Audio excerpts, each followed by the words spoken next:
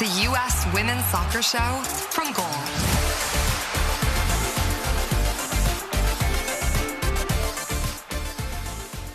From a tiny college in Michigan, to an unlikely spot in the NWSL, to an even more unlikely starring role, Bethany Balcer is used to beating the odds.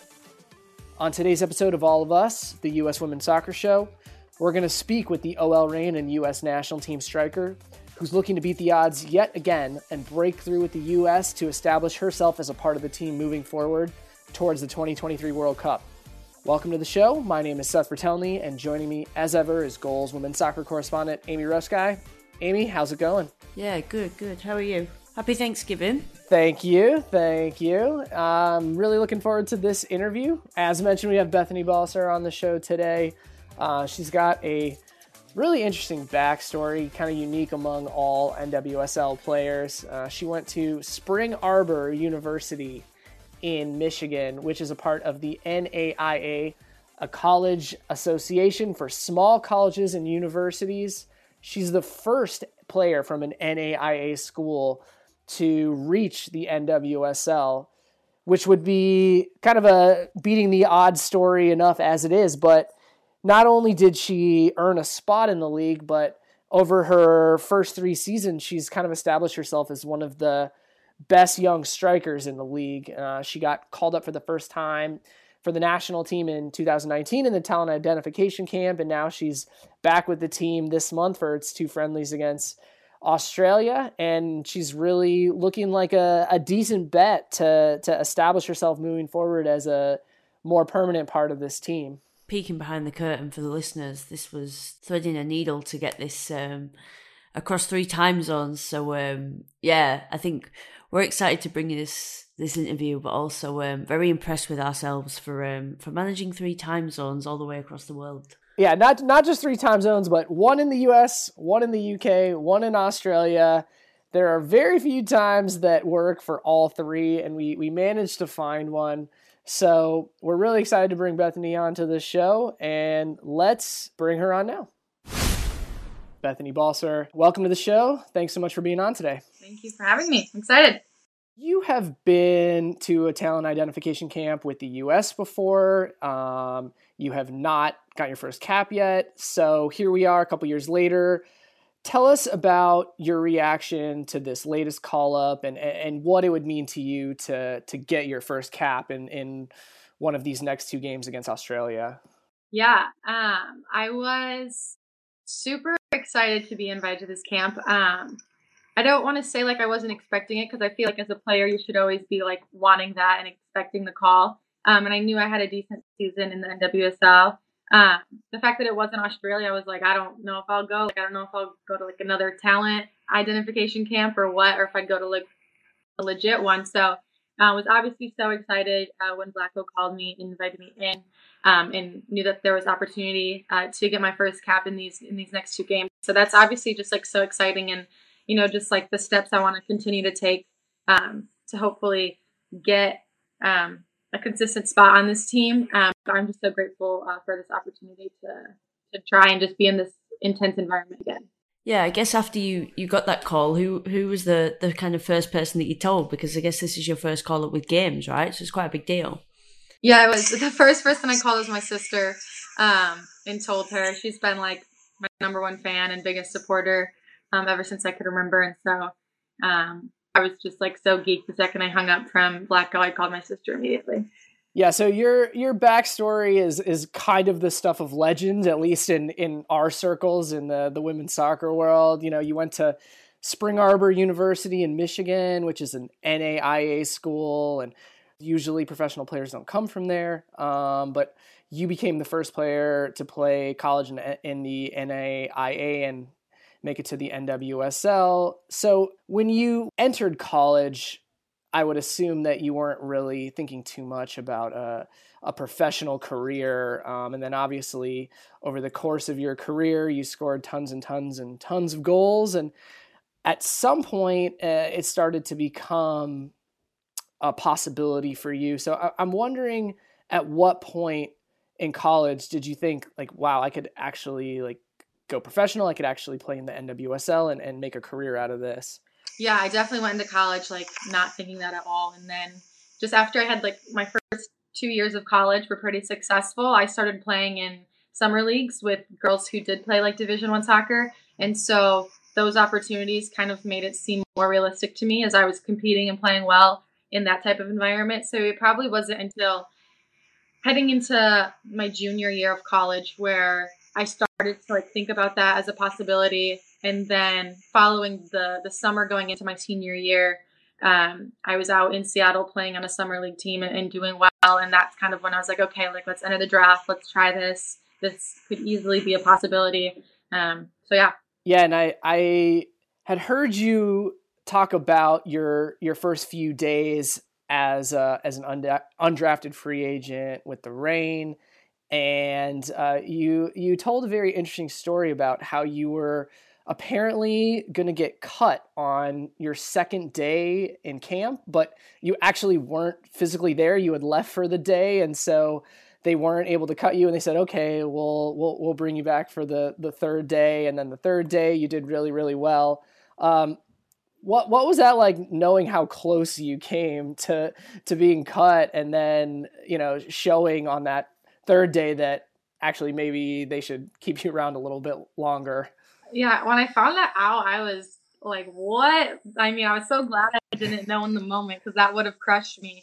Yeah. But I think it was like good that I just, kept my head down, and I was so naive to the process, and I knew I might be there for 2 days. I mean, I was hoping they'd give me like at least a week to settle in. And so, yeah, I think it just takes time for players to adjust to that environment. So I'm super glad I left that day early. And got like another chance to prove myself and took advantage of that moment. But yeah, when I found that out, Blacko told me about halfway through my rookie season, and that it motivated. I mean, it kind of freaked me out, but then it like motivated me, Yeah. and showed that throughout the year I proved myself that it's a good thing he didn't cut me, and that I'm still here. What's it like, kind of after you earn that contract, and I know some people talk about like imposter syndrome and things like that. Like, how long did it kind of take for you to feel like you did belong on the field with these big NWSL stars that you were playing with? I think that's something I'm actually still learning. Just because after my rookie year, I didn't want to be known as like this one-hit wonder. I wanted to continue to be consistent in the league and not just have a standout rookie year and then kind of fade away. And obviously, with last year, it was just such a weird year. I feel like I didn't really get to prove myself again. So this past year, I feel like was a really big year of like, Beth, you belong here. This is what you're supposed to be doing. Nothing was a fluke. And so I feel like, now sitting here today, I truly do feel like I belong. Like, this is where I'm supposed to be. And so, I mean, it definitely did take a while. But it's obviously something I'm glad I've, come to terms with, because that's where like a lot of my confidence comes from. And I think I'm just more comfortable on the field now, knowing that I don't have to like, just be afraid of what people are thinking of me, or if I am good enough, because I know that I am. And you've had a lot of big international stars as your teammate during your time with OL Reign. Have there been any players, in particular early on in your time with the team, that kind of took you under their wing and showed you the ropes and really kind of helped you get established in the league? Obviously, Megan Rapinoe was so great to me. She was injured most of my rookie year, so I was kind of playing where she would have been playing. And so I just remember so many half times her just, speaking encouragement into me, advice. And I feel like the last 2 years I've still just been learning from her. And so that's been great. And then players like Bev Yanez, Lou Barnes, just veteran players on the team.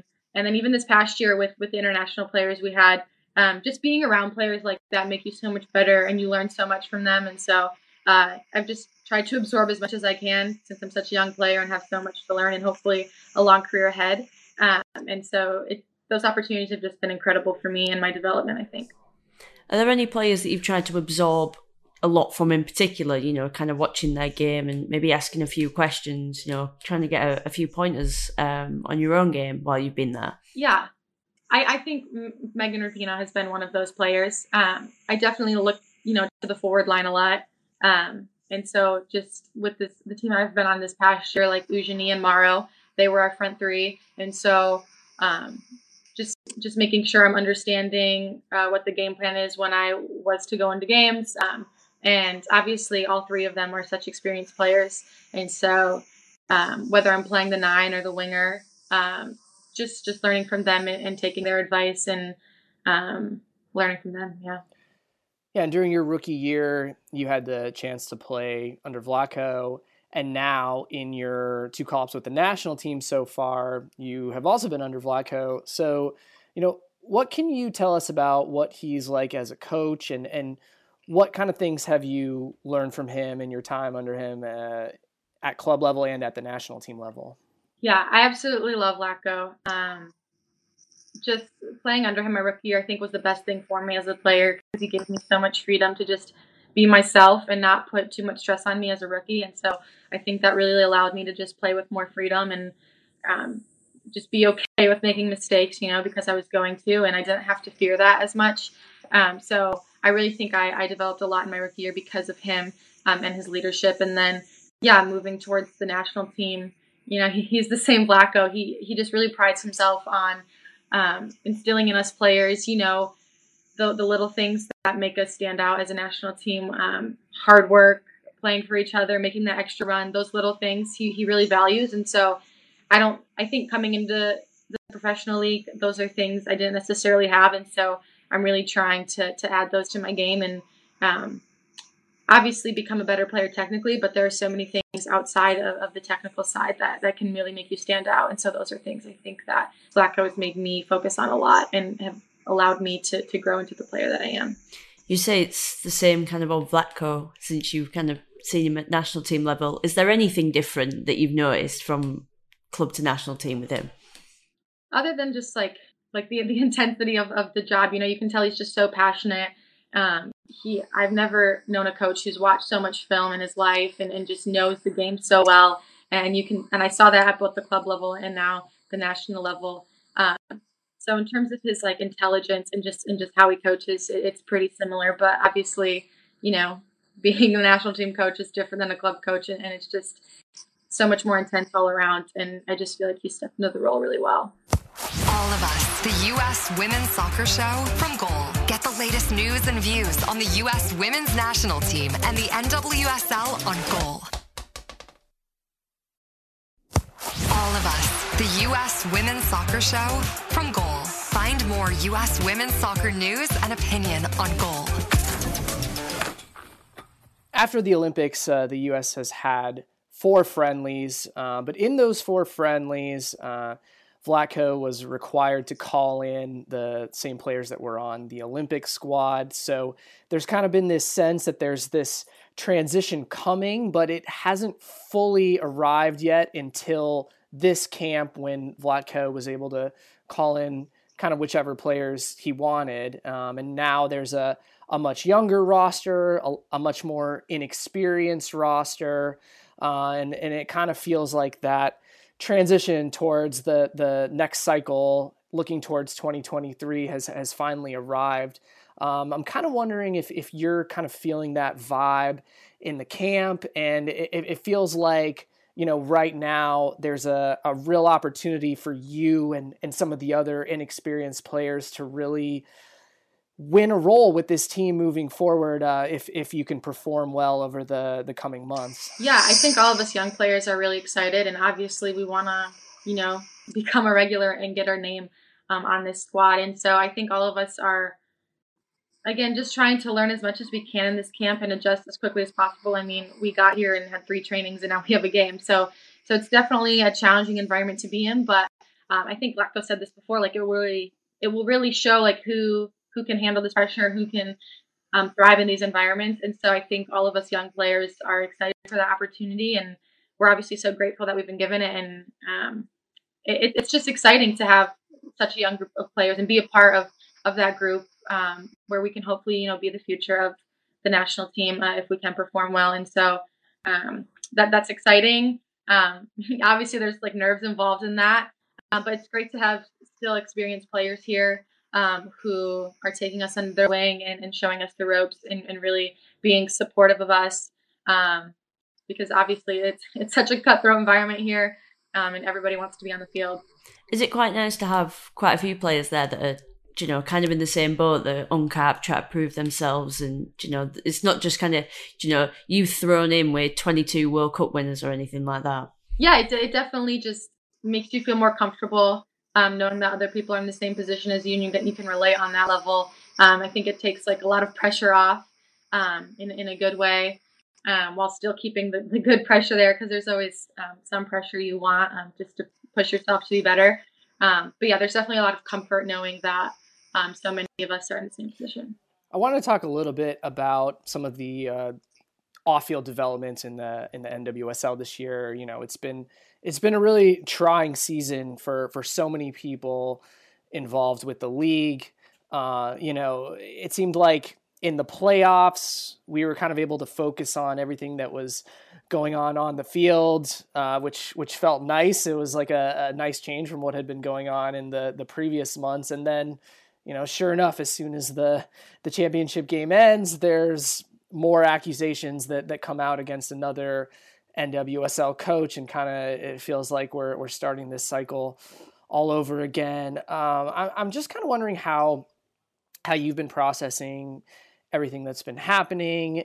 And I'm wondering how you see all of the developments over the last couple months in terms of whether you're optimistic that there's going to be some real change that is going to come to the league through this. Yeah.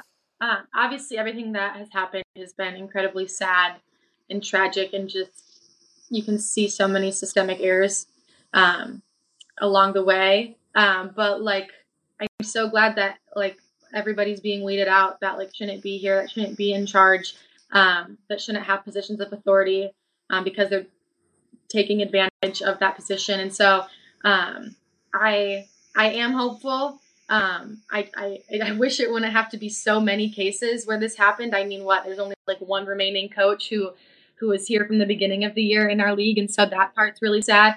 But I am hopeful for the future and that there will be change. Because nobody deserves to go through what this entire league went through. I mean, every team had some challenge to overcome, a new coach to get adjusted to, obviously people experiencing verbal abuse, whatever type it was. It's all really, really sad. And I think it's just gotten to that point where it's like so bad that there better be change, And so all of us players, I feel like have just really united on that front. And, we're stepping up our demands and what we know we deserve as players. I think it's just kind of been walked over this entire time. And I'm really empowered to be a part of a group of players pushing for that change and wanting that change. And that should just be a standard amongst the league that we just haven't seen yet. And so I am hopeful for next year and what's to come. And hopefully we can just improve just the process of checks and balances of people getting hired and everything like that, to ensure that we have a safe space as players to perform in. You mentioned that so many teams were affected, and your team was one of them.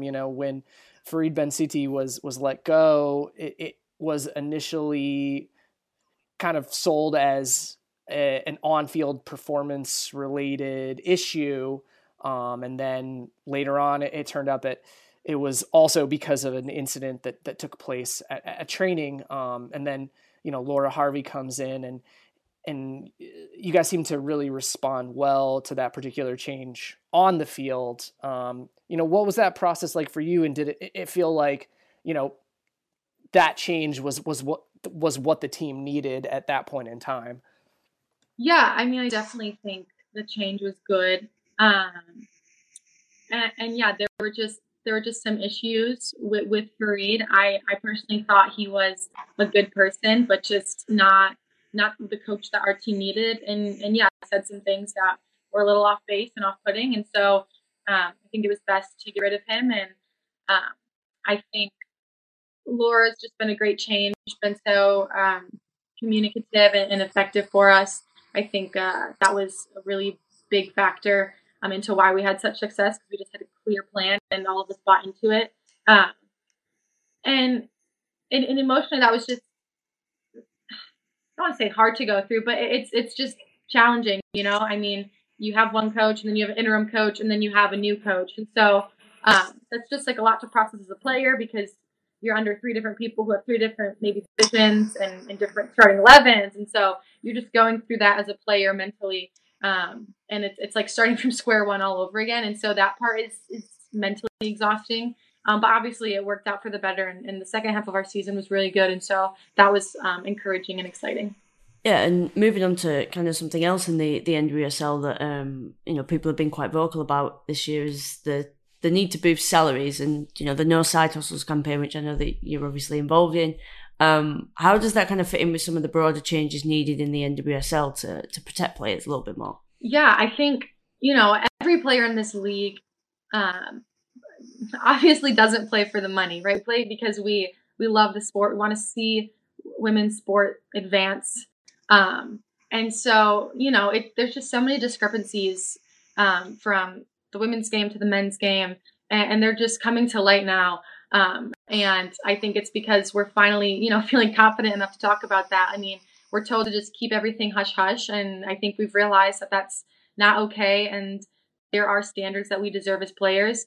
And there's a lot of things that we want, and it might take a couple years, maybe a decade to get there, which is sad, but that's just the reality of it. And I think all of us are just dedicated to that process, and we just want to leave this league better for the next group of players that come in it. And I have even in my 3 years of being in the league, I've seen tremendous change, which has been great. And so hopefully by the time, I hang up my boots, it can be even better for the next group of players. And you've talked about on your Twitter account that you've been doing some babysitting on the side. Is that something that you're expecting to continue through the off season? Are you going to be working another job through the off season? Or are you going to be focused on soccer? What do the next few months look like for you? Yeah, I'm leaving Tacoma, so the family is my babysitter in Tacoma. But yeah, I'll probably find some side hustle to do this off season, whether that's training girls, doing a camp.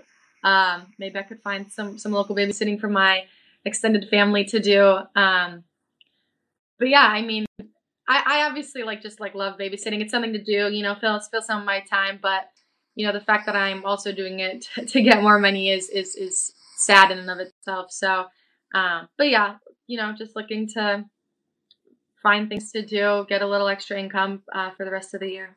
I want to finish with just a few quick fire questions. So no need to think too hard or elaborate. Just say what comes to mind first when I ask these questions. So let's start with the best player that you have ever played with. I know there's a lot of good players you played with. I always talk about our front 3 line, even our front 5 as a team was just absolutely incredible. Rose, Pino, Morrow, and Uge. When you're surrounded, even by one of those players, you're going to get better. To be surrounded by all 4 of them, you're just going to thrive. So probably those ones. Yeah. Hard to pick between all of them. So I know. I'm our entire team. Everyone. Okay. Toughest opponent that you've played against? I'm thinking hard here. Obviously, Portland, because they're just rivals. Every game, it's just a battle. But I think this year, just the spirit. I mean, obviously, everybody saw at the end of the year they were playing the best soccer. So they were, I think, just the hardest team to face because of the momentum they had. Favorite game? Either the 2-0 victory we had my rookie year against Portland to clinch playoffs. So specific, but I just love that game. Or, obviously the 5-1 win we had against Houston this year was fun. I love scoring goals, obviously. So when our team scored 5, that was pretty fun. Yeah. And let's end on that goals theme. Favorite goal that you've scored in your career? Probably the one against Portland my rookie year, to clinch the playoffs. I came on in the 70th minute. I had a pulled groin. I was just on there to try to ice the game, and then scored against them. That was my first goal against Portland. That was so fun. So fun. Yeah, tough to top that. Bethany Balcer, you're off the hot seat. Thank you so much for joining us. Thank you so much for your candor, and best of luck with the national team moving forward and then with OL Reign next season. All right, that was Bethany Balcer. Amy, anything that really stood out to you from that conversation? Yeah, I always find it interesting when you kind of get undrafted players talking about, adjusting to coming into the league, especially you think about kind of how star-studded that Reign team has been. So yeah, kind of cool that she's, you know, settling in and really finding her feet and feeling, yeah, that she does belong, because she's been great since she went there. So and yeah, against the odds stories, always good to hear. So yeah, enjoyed that one.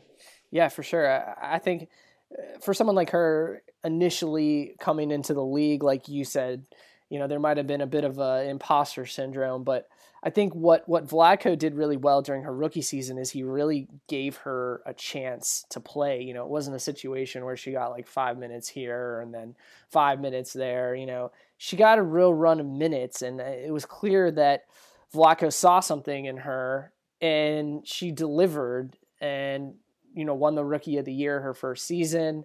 And then this year she scored 9 goals, finished tied for second in the Golden Boot race. So, you know, she continues to improve, and it does seem like if this trajectory continues, she has a real shot to be part of that next generation of U.S. attackers, you know, with the likes of Alex Morgan and Megan Rapinoe, Tobin Heath, Kristen Press, all being over 30. You know, there's a chance for her there. Yeah, and it's all mad when you think of the sliding doors moment that she kind of talked about not being there and potentially getting cut, which is going to be one of the kind of craziest sliding doors moments I've ever heard, for sure. Yeah. You wonder, like, would that have been the end of her career? Would she just packed up and done something different, or would she have tried to find another team to sign on with and then maybe become the player that she is now somewhere else? It's pretty clear that she ended up in a really good environment. So you never know what would have happened, but yeah, it seemed like for sure it was pretty serendipitous that she was not present that day 2 of her first preseason. And then day 3, yeah, like in hindsight, that was like the most important performance that she's ever put on in the field. Day 3 of training with her new team as an undrafted free agent. Yeah, everything happens for a reason. That's pretty crazy. Yeah, absolutely. Definitely excited to see what you can do moving forward with the national team. So we will call it a show there. Thanks so much, as always, for listening. Please leave us a rating, subscribe wherever you get your podcasts, and we will be back to chat with you next week. All of Us, the U.S. Women's Soccer Show from Goal. Get the latest news and views on the U.S. Women's National Team and the NWSL on Goal.